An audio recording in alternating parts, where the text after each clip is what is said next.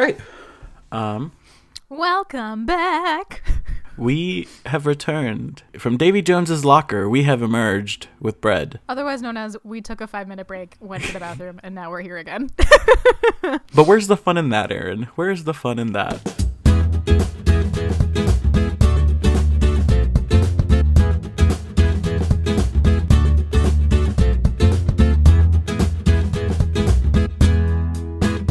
So anyway, welcome back, friends.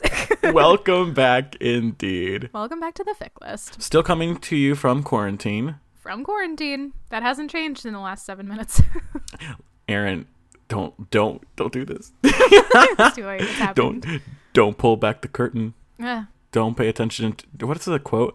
Pay no attention to the man behind the curtain. too late. It's happening already. So Have you ever heard that theory? I heard this theory once, and I've never been able to prove it because the moment I start thinking about it, it's like basically disproved. I heard a theory once. Someone says you can't go a whole day without coming in contact or hearing at least one Wizard of Oz reference. that I've never heard. And I've never been able to prove it because the moment I start thinking about Wizard of Oz, I'm like, oh shit, now I'm going to be like, where's it? Right. Do I make the reference? So it's just interesting. I've never been able to prove it, but if anyone else has, please let me know. It's kind of like the yellow car or like red car theory where it's like, yeah, you'll see a red car every day if you're looking for a red car. Oh, that makes sense. Yeah. So perhaps it is one of those things. It's like a self-fulfilling prophecy. Yeah, maybe. I don't know. That's a good point. Well, we made one, so we just reset the counter to 0 for everybody for their, last time I heard a Wizard of Oz reference. There you go. We give you a freebie, guys. This is your freebie. This episode is not about the Wizard of Oz. But boy, don't you wish it was. Yeah. Wouldn't that have made a lot more sense to do as an intro? Listen, we go with what we feel like. We are on a boat. We go with the waves. We follow where life leads us. Try harder, Alan. Listen, Aaron. We're talking about pirate AUs, friends. Hey. Hey. Yeah, that's why I'm throwing in all these awful nautical references. The ship to end all ships. We're all on the boat together now. Oh, God. Never do that again. If I hear that one more time from a celebrity, I'm going to puke. Oh, God, it's truly the worst. Ellen, I don't need to hear about how you're bored in your fucking $10 million house. I need you to shut up. Not in this Pride Month. Thank you. No, Don't do not this in to my me. Pride month. Not my pride. No, not about it. Anyway, we don't have to go down that path because it just will legitimately make me angry. But Mm-hmm. we are talking about pirates and pirates AUs. And I'm thrilled by this because I love pirate AUs. I think they're so fun. I think it's rare that you find a good one. So when you do find a good one, you got to like lean in and Accurate. like download that shit and save it forever because Accurate.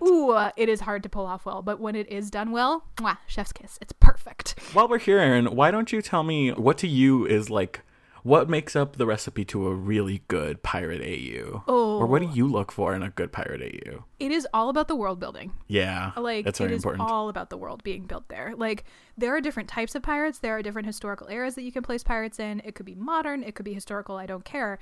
But I have to, like, really fully understand the world in which these characters live. And I want it to be, like, pirates are about, like, swashbuckling. Yeah. Adventure. I want there to be drama. I want there to be angst. I want there to be... Dear Lord. a sword fight. I want there to be at least one sword fight. And Yeah. so help me God, if you don't make out on a sail somewhere, I'm going to be so angry.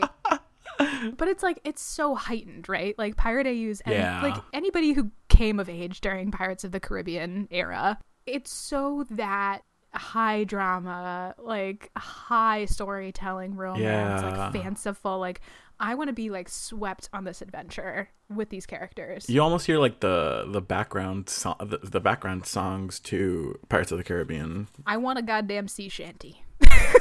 I want to see Shanty. Give it to me. Yeah, that's So- that's really good. I would agree with all of that. Yeah. So who wants to start? I think you have to start, Aaron. What did I send you? You sent me a Pirate AU fic Uh-huh. called Kamikaze Yep. from an orphan account. Yeah. So we can't give credit, unfortunately, but it is an orphan account. It is a Dan and Phil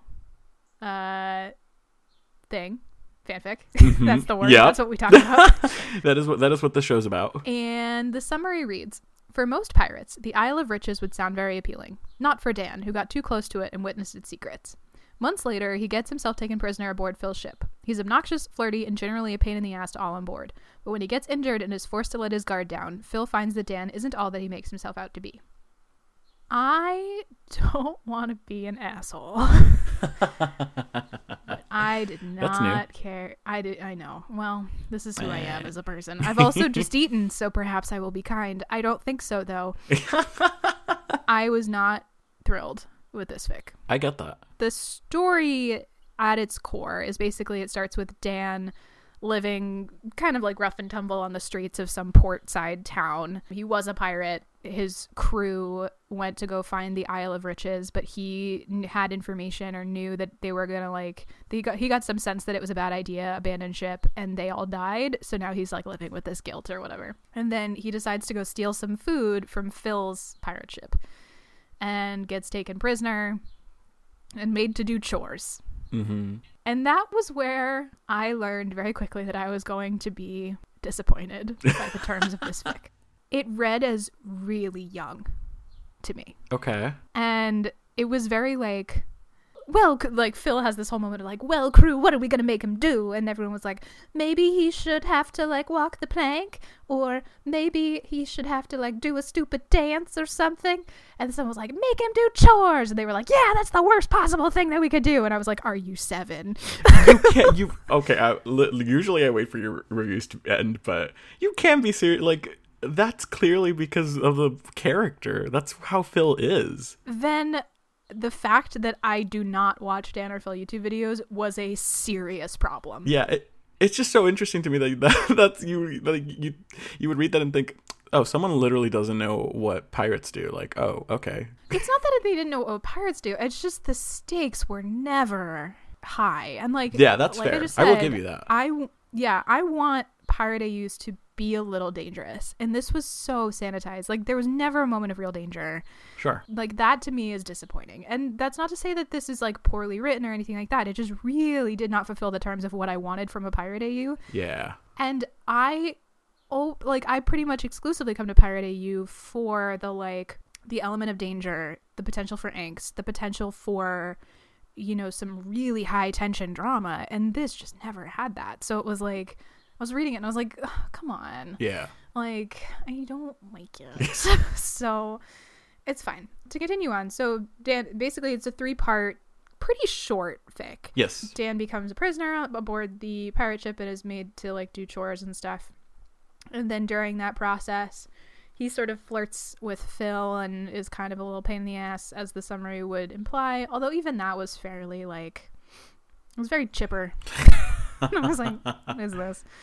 And then he like snooped around a little bit, and then there was a fight between them and another pirate ship, and Dan happened to acquire the second half of the map to the Isle of Riches. Phil has the first half of the map, and Dan knows that because he was snooping around. But the other half comes to Dan during this fight, and he finds it, and then he sort of like turns it over in a moment to like barter his freedom. So he's allowed to stay with the pirate crew, but he is no longer like, you know, actually a prisoner. Like, he doesn't have to sleep in the hold anymore or anything like that. So then they decide they're going to go to the Isle of Riches, and it's fine. At one point, Dan gets a concussion, and he's like hurt, and Phil puts him in his cabin and like takes care of him, and they're just like looking into each other's eyes, and Dan talks about how blue his eyes are all the time because they're like the sea. So many sea. Because it's like the sea, Aaron. Yeah, and I was like, yeah, and I was like, sure.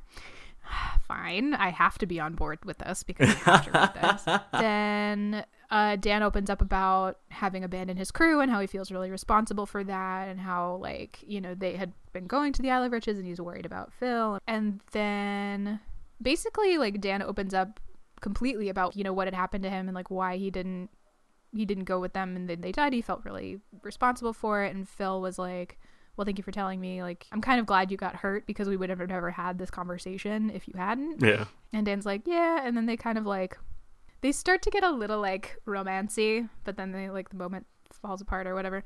And they're very clearly like heading towards some kind of romance. And then so Dan is like, so the crew of my last ship died because it's a really shallow trip to the Isle of Riches. And Phil's like, well, why don't we just take small boats? And I'm like, guys, how is he the first person to think of this?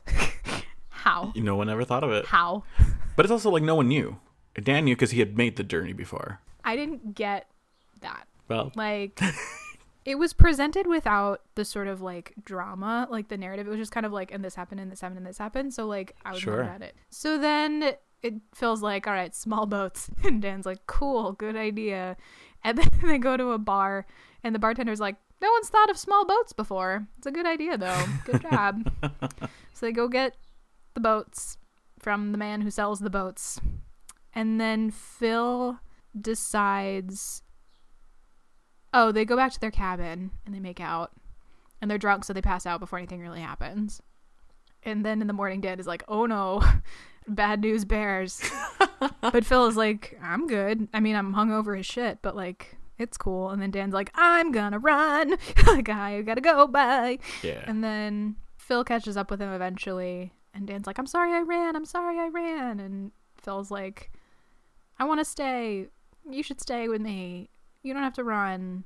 And then Phil is like, I told the crew to go ahead of me without me to the Isle of Riches because I needed to come find you and I had something more important. Blah, blah, blah. And I was like, no good pirate captain would ever abandon their crew, but continue. There are laws of the sea, Alan. You need to not follow them. Sure. And then what I'm learning today is that you apparently are a pirate. You know so much. Yeah.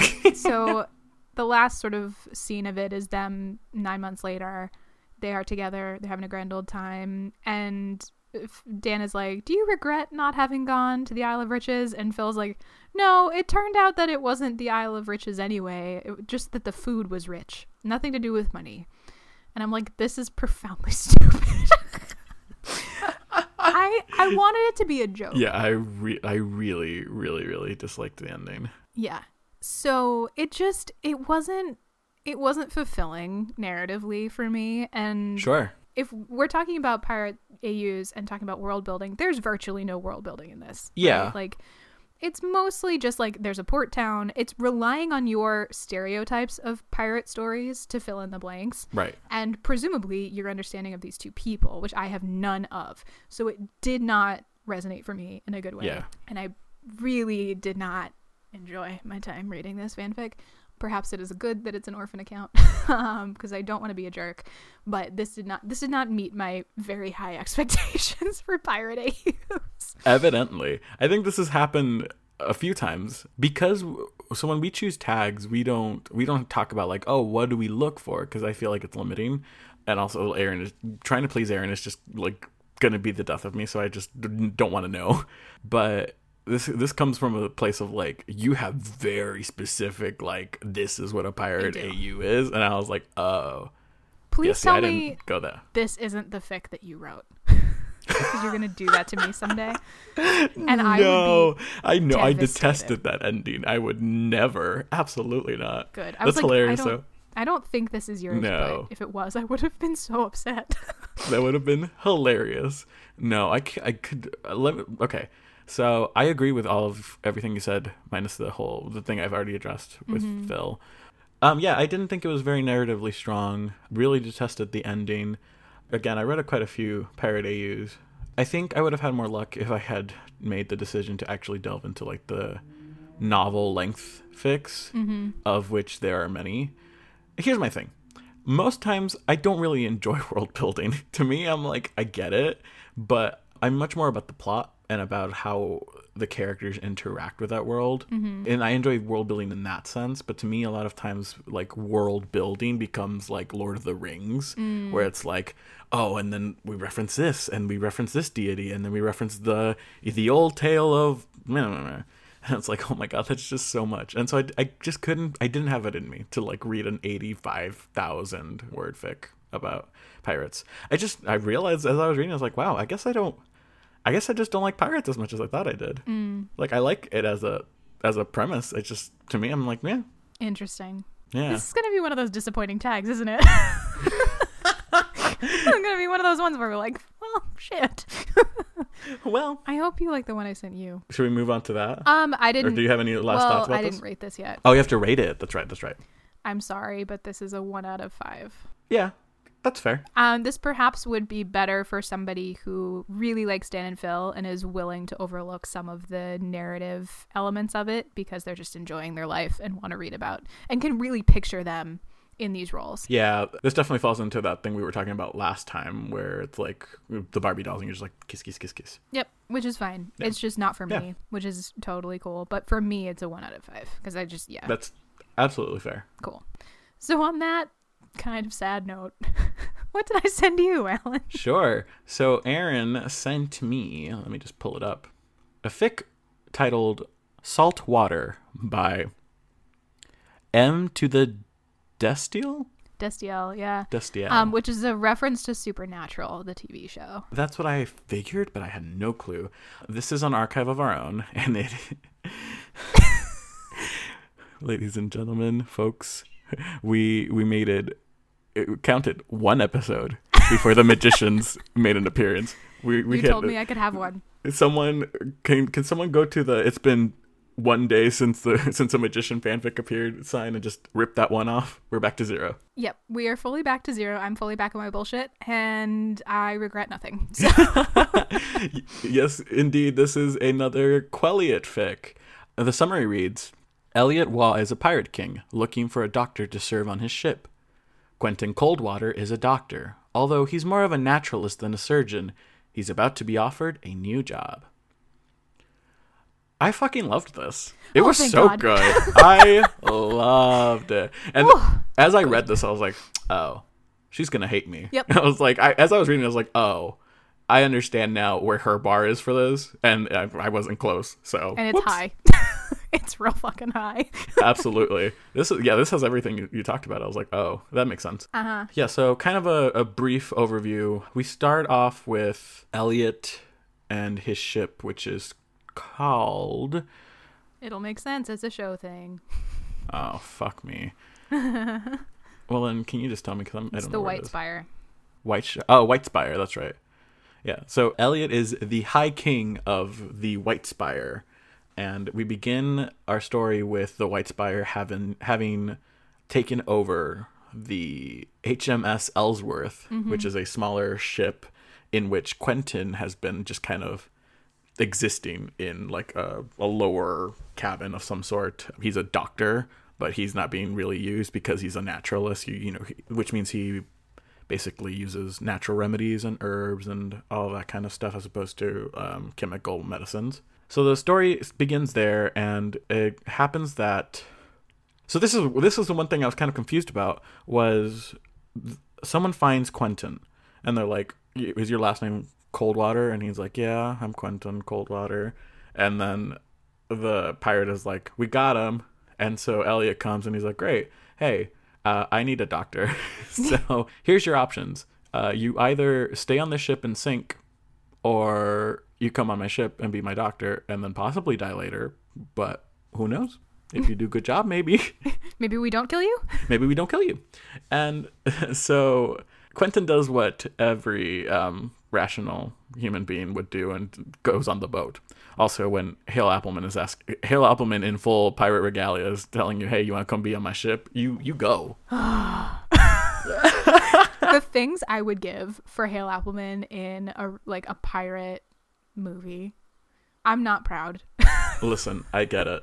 I absolutely get it. So Quentin goes, and we kind of start to figure out some things about him, and that he's been in mourning for 2 years because his fiancée Alice died, and so he's been kind of very numb, is how he describes it, very like kept to himself and hasn't really been living. And we understand as a reader that this is his mental illness taking hold. And so he starts his practice aboard the White Spire, and none of the pirates trust him. Like, none of them want to take his medicine. They're like, don't touch me. And Quentin is like, listen, I need to set this bone or it's going to grow crooked and you're going to be in pain. So shut the fuck up and come here. Yeah, let me do the thing. He's not that furious. Right. Well, he's also very gentle. Like, he's a quiet dude. So he's very please, quiet. But please. But he's also kind of snarky. One thing I really appreciated about Quentin here is that he kind of stood up for himself pretty immediately, though. Mm-hmm. He was like, hey, I get it. Like, I'm new and all this stuff, but I need to do this because that's my job as a doctor. So, like, he was very no nonsense, which I really liked about this Quentin. I was like, ooh, Yes, we love her. He knows his shit, and he knows it too. Yeah. And so Quentin and Elliot started a rapport where everyone basically refers to Elliot as my king or captain or some sort of, honorific. And Elliot tells Quentin, when you are in my stateroom, you may call me Elliot. Mm-hmm. We are people, which is like first sign of like, well, oh. And it definitely comes from this thing where Quentin is like pretty convinced he's going to die at every corner. Mm-hmm. Like he's like, oh, I'm going to get killed for putting something wrong in the wrong cabinet or something. Like I'm gonna really just like fuck up and be dead at any time. And Elliot's like, no, like that's not what meeting the king's justice means. You need to chill out. Yeah. We're just two dudes. And we're just dudes being dudes. But also I'm still your king, so like this can't go too far. But like that's where that comes from. It also comes from a point of Quentin not really understanding how he was brought on, like in what capacity. He was like, oh, am I a prize? Like at one point Elliot is like, oh, we're gonna go celebrate, you should come, after like you were the big prize today. And Quentin is like, oh great, glad to know like what my capacity is here, Captain. And Elliot is like, wait, shit, no, fuck. And so, but of course he doesn't say that because he's a captain, he's king. Mm-hmm. And so we have a nice like chapter and a half of Elliot just being like, man, I really fucked up that first conversation with Quentin. Yep. And it's just so funny. We kind of have Margot as his queen, the Blood Queen, mm-hmm. which is amazing. She has an eye patch. She lost an eye. Is that canonical? Yes, that is from the show. So in the show, she loses an eye to the fairies. Basically, the way it's very much like fairy lore. There's a situation where she needs to make a deal with the fairies, and they take one of her eyes as payment. Okay, cool. I was just like, interesting, but great. Good to know it fits somehow. Or we just really want Summer Bishel and an eye patch. Listen, I was here for the eye patch. I was just like, is this a creative choice or is this canonical? It was canonical. Now I know. Yeah. We dash forward a little bit. Quentin is still very like butthurt about the whole being a prize, being a possession, which is fair. Elliot is asking Todd, which this was the thing that I was like, because Elliot hates Todd, doesn't he? Yeah. Which was not, there was no animosity here. And then usually I was willing to overlook it. Yeah. Listen. I know, but I'm going through it, and these are my little complaints. Okay. My little like nitpicks. Mm-hmm. I was like, I've read enough. I've been around the block. I've read enough Magicians fanfic to know that Elliot does not like Todd in any iteration. So this was like very interesting that they were like chummy. I mean, because Todd is his one of his men, so it makes sense. Mm-hmm. And so Elliot is checking in with Todd, like, hey, how's he doing? And Todd is like, well, the men still don't trust him, but in fact, there's someone in there with him now who is like got hurt earlier today, like pulled his back or something, and he's refusing to take the medicine. So Elliot goes down there. And he walks in on Quentin being like, look, I can't make you take it, but it's going to hurt. And this is going to make it so much easier. And so Elliot basically is like, listen, give me that bottle. And he drinks it. And he's like, all right, now let's talk for 15 minutes. And if I don't die, if I haven't been poisoned, then you'll be fine. And the pirate is like, oh my gosh, thank you so much.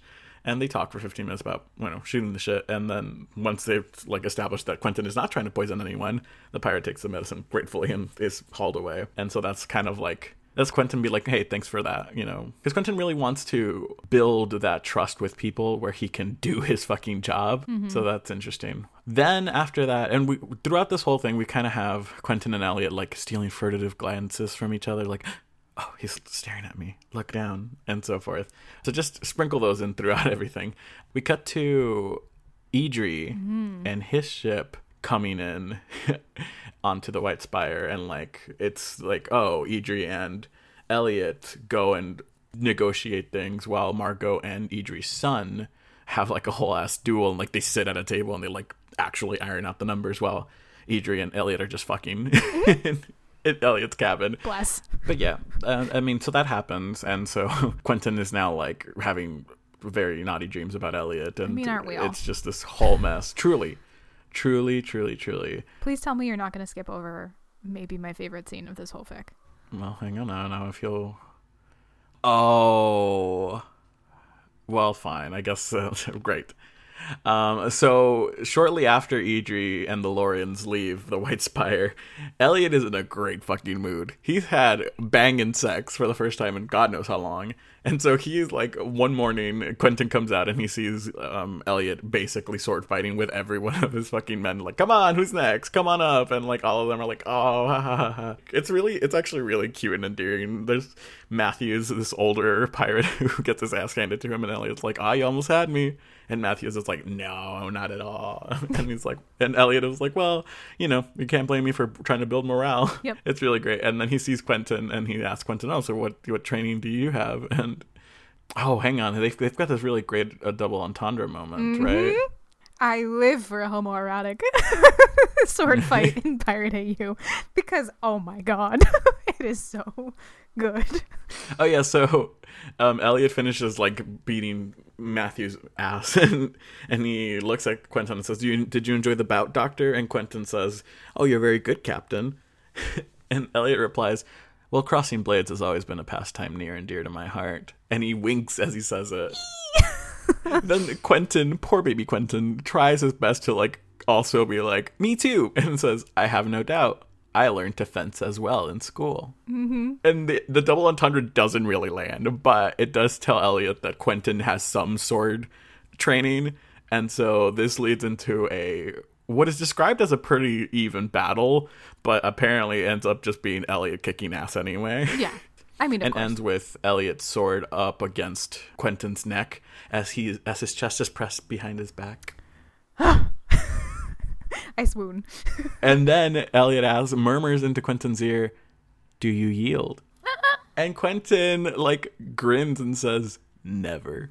And it's like, what? Like, listen, I think in this fic particularly, Quentin has like a backbone that I don't really see in other fics, like right off the bat, and I loved it. I was here for it. They were on even playing fields, like they were equals, and I was like, yes, yes, yes. It was good. Yeah. That was a really good moment. Great. I was going to be really sad if we didn't talk about the homoerotic sword fight, because holy shit, did I love that scene. Yeah, then we have some scenes with him and Margot talking about how Elliot really wants to sleep with Quentin, or really wants Quentin, and Margot just being like, just do it. And Elliot being like, I can't. And Margot being like, okay, well, I'm going home because I can't hear you bitch anymore. Which is very on brand for Margot. Yeah. So Elliot's going to go to bed, and he shares a very thin wall with Quentin's cabin. And so as he's laying down to go to bed, he hears like soft moaning from the other side of the wall, and Elliot just presses his ear up to the wall, like, what is it? And so he hears Quentin moaning Alice, and he's like, oh, okay, cool. And then right after that, moaning the end of Elliot's name, so Liet. And then you hear some moaning, and Elliot is like, he's dreaming about me. And then Quentin wakes up, and you hear him masturbate. And then it just sparks this whole moral dilemma for Elliot, who wants to get with Quentin, but is afraid that Quentin thinks that he would have to sleep with Elliot because he's the king. Mm-hmm. Which is like, yeah, that makes sense, especially because you fucked up on your first interaction and called him your prize. Mm-hmm. Hot tip, everyone. People don't like it when you refer to them as property. Right. Weird how that works. Says the one who loves all this possessive shit. Uh-huh. We won't go there. We don't have to worry about it today, Alan. We don't have to therapize ourselves today. We can just talk about fanfic. It's true. Yeah, so then we move forward like a week or so, and Quentin has really gotten the hang of it. He's like going to dice games on Tuesday nights. Like, he's getting the hang of it. People know him and they're trusting him a little more. And that's when it happens. They just got like a mark, and they've got this whole loot that they've gone through, and it's basically all really fancy fruit. And he's outside like drawing the fruit because that's his research, kind of figuring out what the medicinal properties of plants are. And he hears like a commotion, and he runs over, and he finds out that one of the pirates has started to convulse and isn't getting air. And so Quentin is like, fuck, all right, someone give me like a round tube straw thingy, the smallest thing you can find immediately, and a knife. And so he performs an emergency tracheotomy, which is like, holy shit. And he's freaking out. And they get some air going through him, but not enough, because he realizes that what's happening is the pirate is allergic to the fruit he just took a bite out of. Mm-hmm. And presumably this is a timeline in which they don't know that people are just born with aversion to fruits and to food, because they don't say, oh, he's allergic. There's just like, he was born with this condition that he can't eat that particular fruit. So there was no way of saving him because he was going into anaphylactic shock. And the pirate like understands what's happening and like gives away like his trinket, like a little necklace, to another pirate, and it's like, oh, like, and the other pirate gets it. It has to go to his daughter, and it's like this really sweet moment where everyone's like, you know, at least it wasn't like at the end of a rope and something like that. You're surrounded by your friends, and it's wonderful. Well, not wonderful. A man but it's is really dead, touching. Alan. I meant touching. It's a really touching moment, but then that really triggers Quentin's whole moment of like, I couldn't do anything. A man died because I couldn't do anything, and he starts to just spiral. And part of it is that like he thinks that Elliot is not going to find him useful anymore and is going to kill him. Mm-hmm. That's part of it, and he's like, I don't know that I can live with seeing Elliot like not smile at me, or like to see Elliot's cold eyes after I've known how warm they can be. So this is actually a good moment to give a content warning, because this is going to get pretty heavy, and we're going to talk about some suicidal ideation now. So if that's something that is triggering to you or you don't feel comfortable listening to, skip ahead a few, like 4 or 5 minutes, and we'll see you on the other side. So this triggers his suicidal thoughts, and so Quentin like starts writing like sorry notes to Elliot and like to Todd, who like he was saying like, oh, thanks for being really kind to me, and ends up not being able to write anything. He sits in his cabin for hours until the sun sets. It's fully evening, and he just hasn't moved. His neck hurts. He's like full on panicking. He takes his boots off and he leaves them there because he's like, well, no use wasting a good pair of boots. Someone else can use them. And he walks to a part of the like starboard and gets on the railing and is holding on to like literally 6 inches. He's standing on 6 inches of wood, on 6 inches of railing, and he's like gearing himself up to jump when he just hears like tap tap tap tap tap tap tap from behind him, and all of a sudden it's Elliot like peeking over and like, hey, how you doing? What's going on? Being like super soft and like very nice and gentle, and like approaching him like head down, like, hey, please come down from there, you know. And he came out in like his like robe and barefoot, so it's clearly like someone warned him what was happening. He ran out. Mm-hmm. And he's able to talk Quentin down, thankfully. And Quentin, you know, tells him what happened with Alice, which is that, so he talks about how the pirate Thomas, who died, was born with this disease or with this condition inside of him. And he's like, and I kind of have something like that too, except it affects my brain, and it makes it so that things get numb, and I can't control anything. Like I don't exist. And he was talking about how he was engaged to be married to Alice, and he was excited about it, but he kept having these numb moments, and he couldn't understand it because he's like, I thought love would kind of fix it, and it didn't. So he wanted to take like a few days, like a few day trip to just like clear his head. And Alice like begged to go with him. He's like, because she was like, hey, we're going to be partners. Please let me go with you. And he was like, no, I want to do this alone. So he goes, and then a few days later gets a letter saying that Alice developed a really high fever, and unfortunately no one caught it in time, and she died. Mm-hmm. And he just really kicking himself because he's like, I should have noticed. Like, I noticed she was really flushed when we were having our last conversation, but I thought it was just because of the emotions. She wouldn't come out and see me when I left, but I thought that's because she didn't want to see me, as opposed to she was too sick to get out of bed. And it's this really like awful guilt that's been weighing him down, and you're like, wow, that's a lot he's been dealing with. And you understand why losing the pirate today really just took a toll on him. Mm-hmm. What I really, really appreciate was that Elliot didn't do that thing where people are like, hey, it wasn't your fault. There's no way you could have known. There's nothing you could have done. He literally says, all right, fine then. It was your fault. And Quentin is so shocked. He's like, wait, what? And Elliot's like, listen, I have the blood of dozens of men on my hands. Why should I lie and say yours are clean when it isn't what you want to hear? And it's like, you might have saved her. You acted selfishly, and you weren't there to do it. You have sinned against God, Quentin Coldwater. Shall I absolve you? Yeah. And it's this really wonderful moment where you realize, like, Elliot really sees who Quentin is, and he isn't, like, putting up, like, any kind of facade around it. And it's so wonderfully touching. And, like, I cried. I was like, no. Well, what I love about that moment, too, is that that's the moment where Quentin is like, that's not how it works. And Elliot's like, right, you're a doctor. This is what happens. Like, you can't hold on to this. Mm-hmm. And Quentin's like, well, I can't let it go because it's not about reason or logic. It's about this thing that's in my brain. You know, I'll always have this problem. And he's like, oh, this is the line that gets me, and I want to talk about it. But, like, you know, okay, it's great. If that makes me useless to you, he says, tracing a knot on the board under his knees, then go ahead and kill me. And Elliot says, no, I don't think I will. And I just love that that's a turning point for their relationship, where Quentin has been so... afraid isn't the right word, but like he's been operating under this auspice of like, I am a prisoner. I am not of equal footing here, as much as like Elliot tries to. And as soon as I become useless to him, I am good as dead. Yeah. And I think this is the moment where they reckon with that and have that moment of like, we are for real two people who are having a real conversation and like being honest with each other in a very profound way. And Elliot gives him that opportunity to be like, I have no intention of harming you. And he basically welcomes him into the fold, in my opinion, in this scene. Like, this is when Elliot is like, no, you're one of us. Yeah, it's really heartwarming. So during this conversation, basically Quentin asks, hey, like, can you tell me what happened to your last doctor? And Elliot's like, well, I killed him. Yeah, this does not actually, help with the whole I'm not going to kill you thing, however. Yeah, he was like, all right, well, poor example, I killed him. Yeah. You kind of find out why is that the old doctor, so they had a really young sailor, like a stowaway or something that they found. And he got really hurt during a mission, or what do they call it? Like a pirating, like a raid or something. Like a swashbuckling thingy.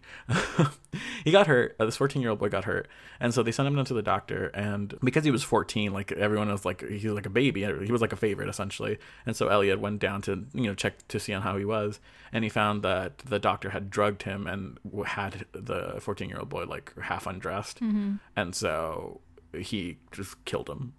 Brought him out to the, whatever they call it, the deck, and just slit his throat. Yep. And you maybe don't know this, but that character, Plover, is the author of the fillery books in the show.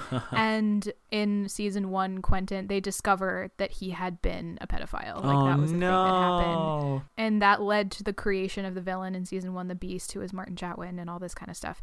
So Elliot just like mercilessly killing him was very great for anybody who watches the show, because one of the shitty things about the show is that character keeps coming back and he keeps surviving, and they keep giving him like stuff to do in the show, and like he pops up every once in a while. And like, for a show that really likes, I'm gonna get really mad about it if I keep going into this, but like for a show that's killed off basically all of their queer characters, and like they always talk about how like Quentin's death is permanent and like nothing, we have to deal with grief, and like you don't get a second chance. For them to keep bringing back the fucking pedophile character is enraging to the audience in a lot of ways. Yeah. So this moment of like, oh well, I killed him was like very cathartic. Yep.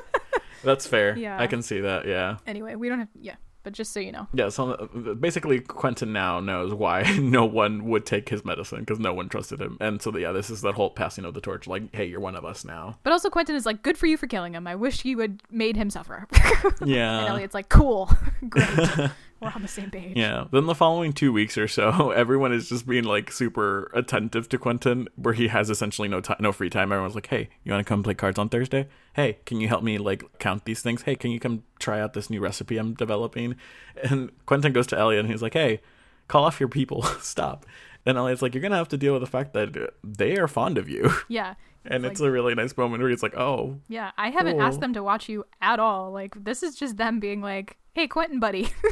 Yeah, it's so sweet.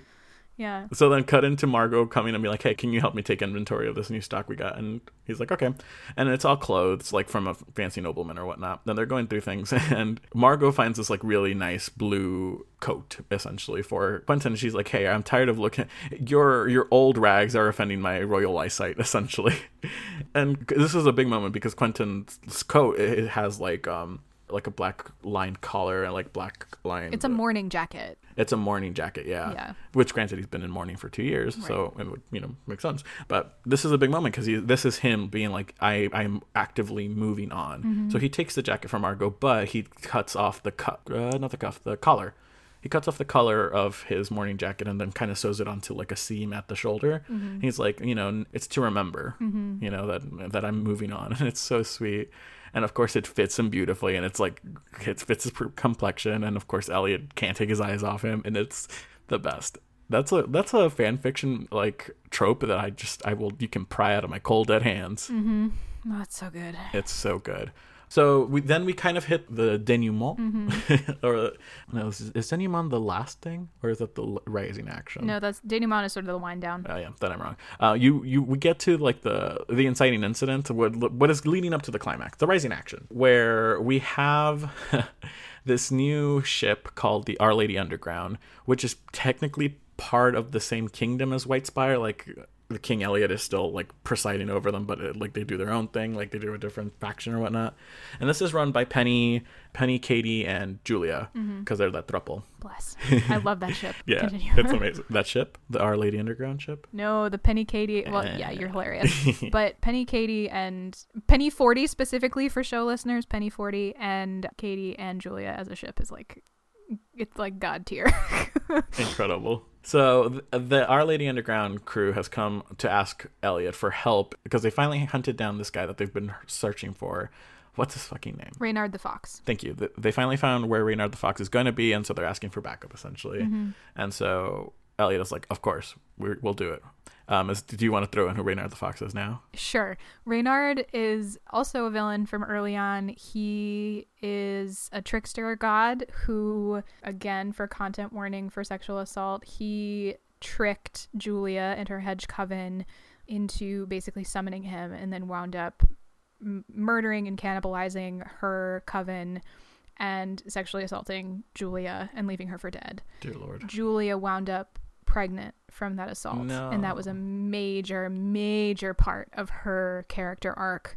She went on a revenge quest to get Reynard and kill him, and in that sort of process lost a lot and suffered a lot. It's like, it's a whole thing, but it's a deeply traumatic storyline for Julia. Like, it is very, very dark, and it's very, very traumatizing for her. So to have Reynard the Fox be the thing that like they fight, I was like, even without explaining it, like anybody who's seen the show knows that, like, yeah, of course Elliot will throw down for Reynard the Fox. They all will. That is horrific. I know. I cannot express how fucking glad I am that I never, ever, ever started watching this show, because holy fuck. It's for the best. There's some shows like people describe things to me and I'm like, why do you put yourself through that? That sounds awful. That's how I feel about Game of Thrones, to be honest with you. It's like why I'll never watch Game of Thrones, because it's so much. Within the context of the show, I think they handled that storyline as well as you could, something that's that graphic, but it is graphic and it's painful and it's dark. So yeah, if that's not your jam, don't watch the show. I ain't going. But yeah, that's who Reynard the Fox is. Great. Back to our fic. Yeah, so Sorry. Our Lady Underground really wants to take out Reynard the Fox, rightfully so. And yeah, Elliot is for sure like, yeah, we're going to do that. And so they have this whole plan where the White Spire is going to, because Reynard the Fox is now under like the protection of like a Royal Navy or something. So he has like a Navy ship guarding his ship. So the White Spire is going to engage with the Navy ship so that the Our Lady Underground can get to Reynard the Fox's ship. And that's the plan. And so we cut to Quentin like trying really, really fucking hard to like be prepared for all of the incoming like injuries and so forth.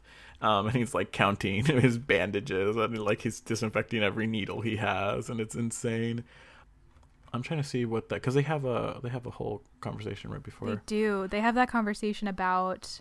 Oh yes. So Quentin is like counting his supplies or whatnot, and Elliot comes in all ready for battle and so forth, and he tells Quentin, "Hey, if you're captured by like a Royal Navy person, you are here as a prisoner. Like, do whatever you have to do to survive." And Quentin is like extremely hurt by that, because this is his adopted family now. He's a part of this, and he feels really hurt that Elliot doesn't trust him or something. Or yeah. I don't know exactly what Quentin's. Oh, he thinks that Elliot's being like patronizing and like is giving him permission to be a coward. Yeah, and he's like, I'm glad you think so little of me, that's what I would do to you and to the people that I care about. Yeah, it's just really like a sad moment. Not sad moment, but it's like miscommunication, because clearly Elliot is just so panicked at the thought of losing Quentin that he's like, listen, you were a prisoner here. I need you to survive, because that's the only way I'll have peace of mind going into this battle. But of course they don't say that, because why would they? It's fan fiction. Right. So then the battle ensues, and Quentin is doing his best and, like, you know, getting people taken care of as much as possible. He's been given strict orders from Elliot not to leave his cabin. Like, he's like, people will come to you, and if they can't, then it's too late anyway. And it's really rough. And someone comes in and like is like, hey, Matthews needs help, but he can't make it here. And Quentin is like, all right, let me grab my kid. Here I go. It's like, fuck you, Elliot. I'm out. Yeah, he takes stock of the patients he has around him, and he's like, all right, no one is gonna like bleed out in 20 minutes while I go do this. And he tells this guy, hey, just put pressure on that. I'll be back. And he runs out, finds Matthews, and Matthews is the one pirate that has been kind of the most cool reception towards Quentin. Never fully explained that she's just like a curmudgeonly old man who's like, me. Yeah, there's like a brief moment early on where Elliot is like, so how much shit is Matthews giving Quentin? Like, I want to give him shit, but like there comes a point. And Todd's like, it's fine. Like, he's being no more of a snark, you know, than normal. So it's kind of known that he's a little curmudgeonly and likes to, you know, kind of poke the bear a little bit. Yeah, so that makes sense. And so he gets to Matthews out across on the deck, and he sees that he has a fatal gunshot wound basically right underneath the ribs, and he's like, I can't help you, Matthews. And Matthews is like, fool, I didn't call you for my sake. And then he like gives Quentin his sword and then points up to the mast, where you turn and you see that it's Elliot by himself basically fighting all these like pirates that are coming up the fucking like net to him. And Quentin is like, uh-oh, and he runs up and he's like, ah. So then we cut to Elliot at the top of the mast, like fucking fighting people left and right. He loses his sword at one point because it gets lodged in someone's fucking throat or something, and he's not able to pull it back before it falls. And so he takes his coat off, and he has this moment where he like lets it float into the ocean gently. And then he starts pulling out these fucking knives out of everywhere, and he's like, choo, choo, choo, choo, Yep. choo. It's really fucking cool. Eventually, though, because of all the fucking blood he spilt on that mast, he just slips, loses his bearing, drops his final knife. Oh no, he has one knife left, but he's lost his footing, and there's a officer right behind him who now has like his sword right at the back of his neck. He's like, all right, turn around slowly. And Elliot tries to throw like that one knife back, but the officer's like too quick, and it's not working. And so we have this whole moment where the Navy officer is like gloating, and Elliot's like, you know, my pirates are down there and they're ready to like just fuck you up if you hurt me. And the Navy King's like, well, the Navy guy's like, well, they're gonna hurt me anyway, so I might as well like die with your blood on my blade. I'll take some renown or something. And Elliot is fully like, well, this is not a bad way to die. I've done my duty. Holds out his arms like ready to go, and then just fucking Quentin came from behind and stabbed this dude through the stomach. And you're like, wow. There's the great moment where Elliot is like, Margot, you could not have come at a better time, and then turns around and it's fucking Quentin, and he's just like, Q, what are you doing up here? But also, oh my god. Yeah, it's literally like, oh my god, you're okay, or like, oh, thank you for that. And I'm like, what the fuck, I told you to stay in your cabin. During that whole thing, it's essentially, we know that the tide has turned for Elliot. Like, they are going to win, but Quentin had to save Elliot because Elliot was not going to win his personal fight. He was going to die. Right. And this fic kind of ends with like a big party, like celebration that they're having afterwards of like having done this, and like they have a moment of silence for like Matthews and the other pirates that they have lost. And Elliot like offers a toast to everyone, and offers up a toast to Quentin, who he calls his magician, which was so cute, for like popping up and saving him at the last moment. And everyone is like, fully embraces him and is like, yeah, good job, bud. And then Elliot comes over and is like, you want to come to my cabin for some drinks? And Quentin is like, ooh, perchance. He's just like, and yep. Yup. And then they go to the cabin, and they have some really banging sex. And it's great. And it ends with the whole thing of Quentin not really knowing what he's like, I don't know what we're going to do, because technically he has an agreement with Elliot that he's going to try this out for a year, and then Elliot would drop him off wherever he goes. And so Quentin is like, I don't know what's going to happen after a year, like clearly overthinking things. And Elliot's like, hey, let's just take it, save tomorrow for tomorrow. How do you feel about setting a course for the unknown? And it's so like sweet and romantic, and you're like, oh. And that is it. Jesus Christ, Aaron. This is why you've got to stop sending magicians fic. The summaries always end up being so long. That's why we're only doing one tag per episode now. Oh my god. So that was the fic. It was wonderful. I think It is in the top 3 magician fics that you have sent me. It was really good. It was very well written. I felt like it meandered a few times. Like it wasn't as taut. Like the storyline, the plot was not as taut as I would have liked it to be. But I also understand that it was very world building. Like it was very like world building in the sense of like where fan fiction does it so beautifully, where they take these characters and they marry them into this alternative universe, and it's so beautiful to watch. So it's like a really small like oh, if I had to pick at something. So fully like 4.5 stars for me. I loved it. It was so good. Okay, I'm so glad because I love this fic. I love this author. This author overall is like one of my favorites in the Magicians fandom. They write incredible Quelliot fic. They have another piece that I would highly recommend people read called Our Sublime Refrain that they wrote with another person. And that's set in sort of like Mozart era Germany. Ooh. And Elliot is a virtuoso pianist a la Mozart. And Quentin is an incredibly skilled but unknown composer who has a hand injury and can't play. So he like gives his music to Elliot, and they end up falling in love, and it's beautiful. And the thing that this author does really well, and what all of their fics that are AU placement, historical AU specifically, do really well, is that world building. And that's what I love about their writing, is that it's impeccably researched and it's so full. Like it's such a rich universe. And I'm really glad that you enjoyed this. This story does continue on. So they tend to write stories in acts. Our Sublime Refrain, the reason I haven't sent it to you and probably won't send it to you unless we do long fics, is that it is super long because the acts were all in one thing. In this particular series, they're choosing to make it a series. So it's, you know, it's broken down into individual fics, which is helpful. But yes, their storytelling is very long and very world focused, and like, I live there. Like, I could not pick a different pirate fic once I read this. I was like, this is it. Like, this is the pirate fic for me. Yeah, I can't think of any better pirate fic for you, unless Elmo himself was swashbuckling. Right. Also, like, full disclosure, like, I know that I will be continuing to read Quelliot fic and sending you Quelliot Magicians fanfic. Season 5 was a clusterfuck, and I choose to not believe that it's a thing. Sure. To me, it doesn't exist. This fic takes a lot of the things that were very frustrating for fans of the show, and really just, it's like no holds barred. Like, we're killing Plover, we're killing Reynard, we're like, you know, it's gonna be, you know, fuck all that shit. Like, it's very redemptive in a lot of ways, which I value a lot, and I live very firmly in fanfic magician world now. One other thing that I wanted to mention, which was kind of cool, is that the Magicians fandom, it has always been very generous, but one of the things that happened recently was after Hale Appleman donated all of his proceeds that he made off of a virtual con through Wizard World to queer COVID relief, a couple of people in the Magicians fandom put together a FanWorks auction called Not Alone Here. And the idea was, okay, we'll auction off custom fanfics, custom edits, custom, like, I'll make a fan vid or whatever it is.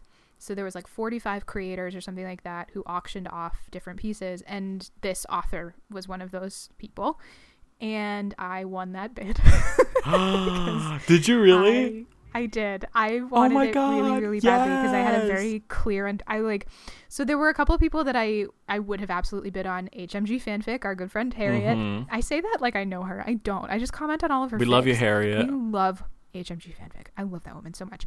Her fic went for like well over $150. Yeah. Like, people were willing to like drop some cash on a custom HMG fanfic because, like, of course, right? Yeah. I was like, I really want a Newsies AU.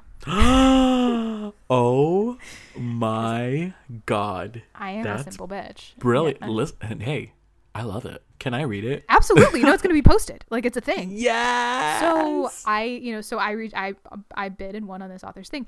Overall, that auction, you know, credit to the organizers on this, raised somewhere around $3,700, like $30,600 something.